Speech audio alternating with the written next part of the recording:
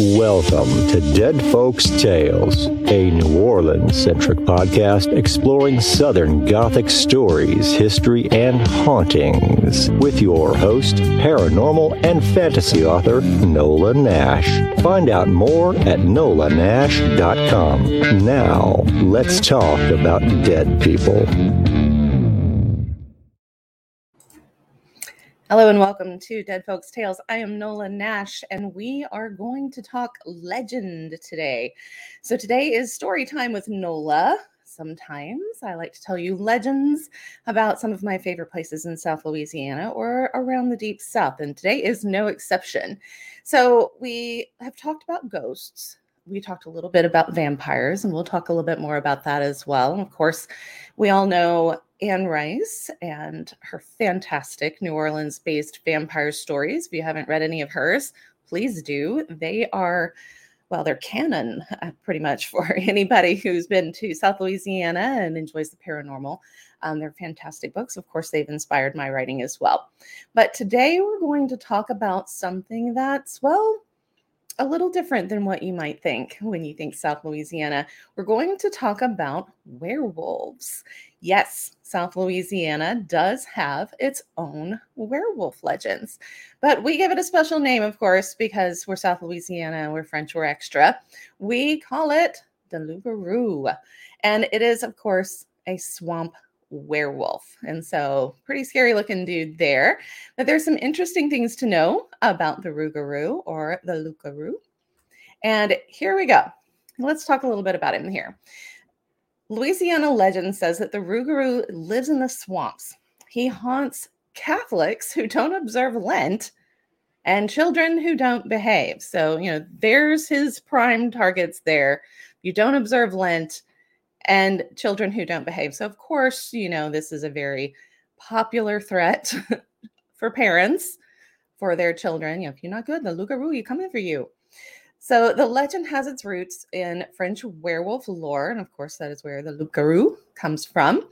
And yes, Cajun parents use this as their disciplinary choice. So they're going to make their kids behave because the Loup-garou, he's coming for you. So,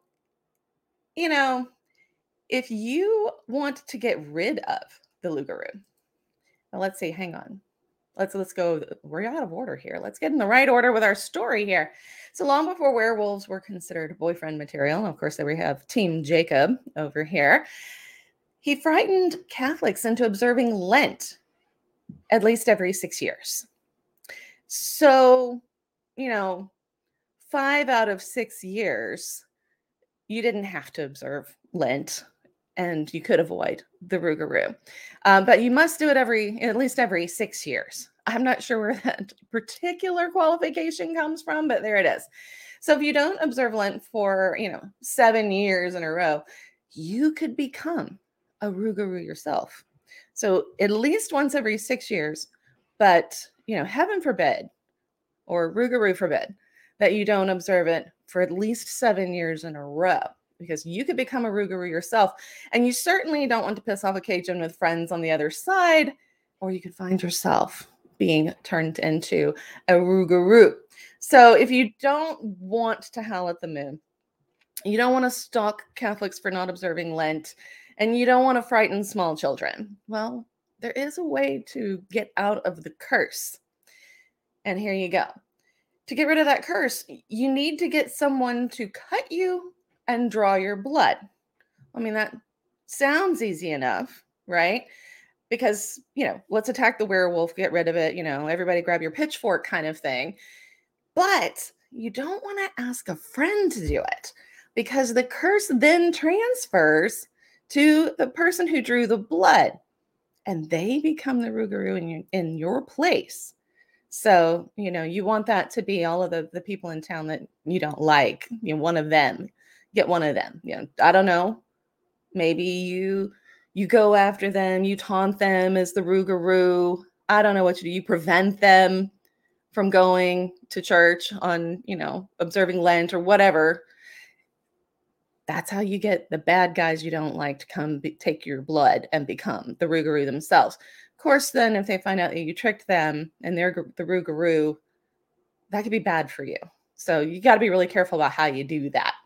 And, it seems like, you could be pretty sly with this, but apparently the Rougarou's not real smart. So maybe some of your intelligence goes away when you become the Rougarou. I'm not sure. So if you don't want to have to reverse the curse, and you want to keep the Rougarou at bay, you don't want to have to trick somebody you don't like into, cutting you and taking your blood. Here's what you do. Well, first, if you're a kid, behave yourself. Just don't be a bad kid. And then you don't have to worry about it, and be a good little boy or girl. Now, step 2, of course, observe Lent. So 40 days of denial and fish is better than a whole lifetime of swamp prowling. And, I guess if you're the Rougarou, you don't have to fear too many things out in the swamp. I don't know, if I was a Rougarou, I still wouldn't cross a mother gator. She can be pretty nasty. But still, you probably don't have a whole lot to fear. But, who really wants to prowl the swamp all the time? Step 3, put 13 pennies on your doorstep or windowsill. And it's not because, the whole magic and the number 13 thing. It's because the Rougarou isn't very bright. He can only count to 12. So if you put more than that, he gets confused and he has to start all over. So if you put 13, then when he gets to 12, he's got to start back at 1 again, and you can keep him counting for a very long time. Or you can use a colander, because the Rougarou apparently cannot resist counting. And a colander's got lots of holes in it. So he's going to try to count all of the holes. So put that colander on the windowsill and you'll keep him busy for quite a while. Now, I don't know how long this lasts. I have not been, part of the second part of this. If I put 13 pennies on my windowsill, is the Rougarou going to be there counting when I wake up? I don't know. This big werewolf guy standing outside my window counting pennies. Does he get bored when the sun comes up? Can he not be out when the sun is up? He's only under the moon, kind of a thing.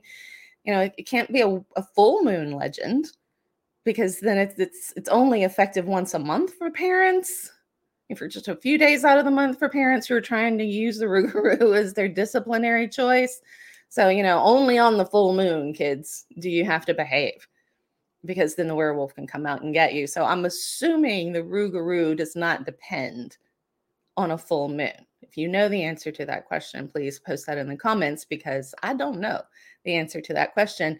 And I also have to assume, and again, I'm assuming here, I really don't know, that, when the sun comes up, the Rougarou stops counting all of those pennies or the colander holes. He doesn't seem so scary when you think about him being so dumb. Maybe that's why he's used to frighten children. But then, you've got this whole observation of Lent thing. So then maybe he is scary. I really don't know. I was a good kid. Never had the Rougarou come for me. Did not put 13 pennies on my windowsill. Although, there was many a time that perhaps I thought he might make a good choice for my own parental discipline choice for my kids. No, my kids were good. Most of them. Most of the time. There were occasions, though. Now, the Lougarou, or the Rougarou, depending on who you are and how you say it, has spawned a lot of stories, of course. And of course, one of them must be a children's book. And Feliciana Phaedra Larue is adorable. She's a great children's book character. And I absolutely love these books. She's super cute. And of course, Feliciana Phaedra Larue can make a friend any old time, any old where. She's a bit of a handful herself, but she and the Rougarou have a bit of an adventure here in Feliciana Meets the Lougarou, which is a wonderful little children's book. The illustrations are adorable, and it's a great book to add to your children's book collection. However, because it's adorable, I don't really suggest it if you're trying to use the Rougarou to frighten your children into being good, because, Feliciana Phaedra Larue makes friends with him, so he's not very scary. So maybe don't tell your children, if you're going to use him to frighten them, about the 12 pennies, only being able to count to 12. So you put 13 pennies, or the colander. I can just imagine all these kids at night, they have a day, they know they're in trouble. They're grounded. They've had all of their stuff taken away, can't go outside and play, can't play with friends. You're on the naughty list, and mom and dad are mad. So they rummage around and they find the colander and stick it on their windowsill. So you can be as bad as you want as long as you have 13 pennies or a colander. And I'm pretty sure that these kids that think through this, they're going to be able to find that. So maybe don't tell them how to get rid of the Rougarou. That I would keep under wraps. But I love the legends that come out of that fear of the creatures of the swamp and the French culture and all of those things that make South Louisiana such an interesting place. And there are lots of things in the swamp to be frightened of. I mean, hello, mother alligator guarding her nest. That's not a thing you want to cross for sure. But there's all kinds of things out there. Now, there's beauty in the swamp at night too. There's just wonderful, wonderful animal life in the swamp. And while it seems like kind of just a dark, dingy, still water kind of place, it is teeming with life. And some of it is very interesting. And it's an interesting place to go out at night. It's a very creepy thing. It really is. All the Spanish moss swaying in the wind, and if there is wind, otherwise it's just hanging there, and you feel kind of alone because you can't really see anything. And then if you go on one of those tours that will take you out there at night, then they shine the lights out on the water or in the trees, and most of the time all you're going to see is kind of the reflection of eyes popping out there, and that's a little scary too.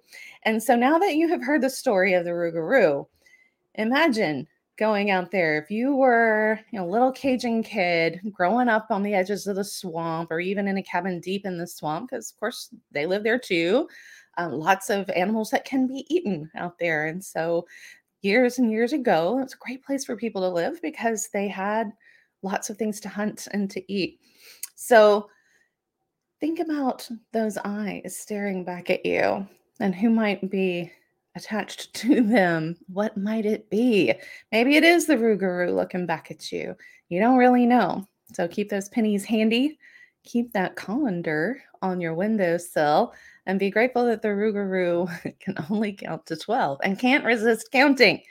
And of course, you want to make sure that you, at least if you're a Catholic, observe Lent once every 6 years, or make sure you go at least 7 years in a row once in a while, so that you don't risk becoming the Rougarou yourself and having all of those folks that live out in the swamp coming after you, trying to take your blood. But don't let your friends do that. Run away. If it's your friends, you don't want to bring that curse on them. Run away.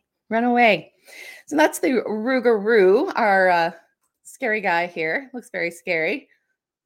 Not so much when he's sitting next to little Feliciana down there. I love that book, Feliciana Meets the Rougarou. Great children's book. Go grab you a copy of that.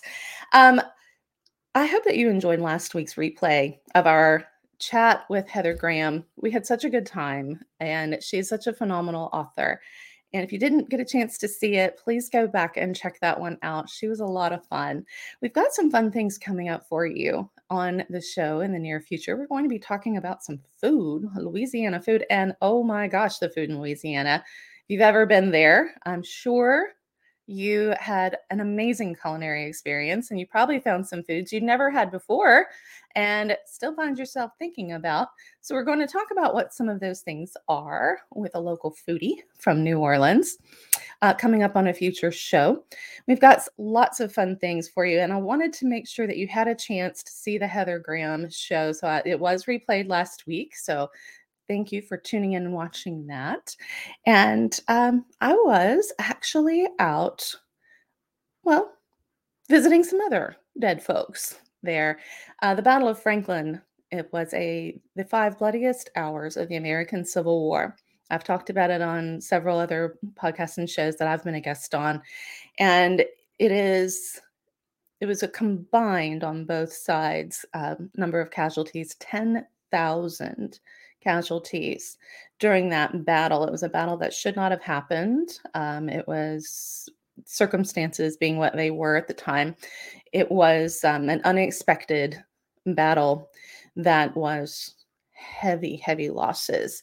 And so on the anniversary of that battle and all of those deaths, those 10,000 casualties, again, on both sides of the war, are commemorated and honored for their sacrifice for whichever side they were fighting on, with luminaries at Ground Zero for the Battle of Franklin, which happened just on the outskirts of the old downtown.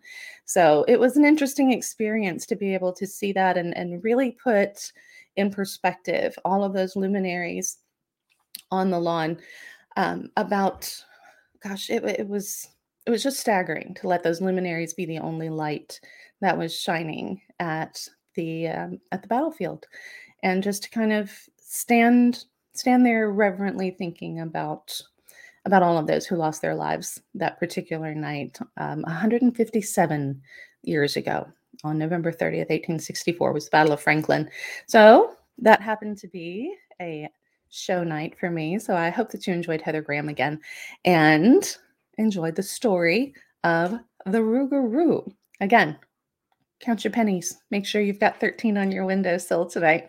If you've not been behaving yourself, I don't always behave too, so maybe I should go find some pennies. Anybody who knows me well knows I probably need to go find a colander or some pennies and keep those on my windowsill.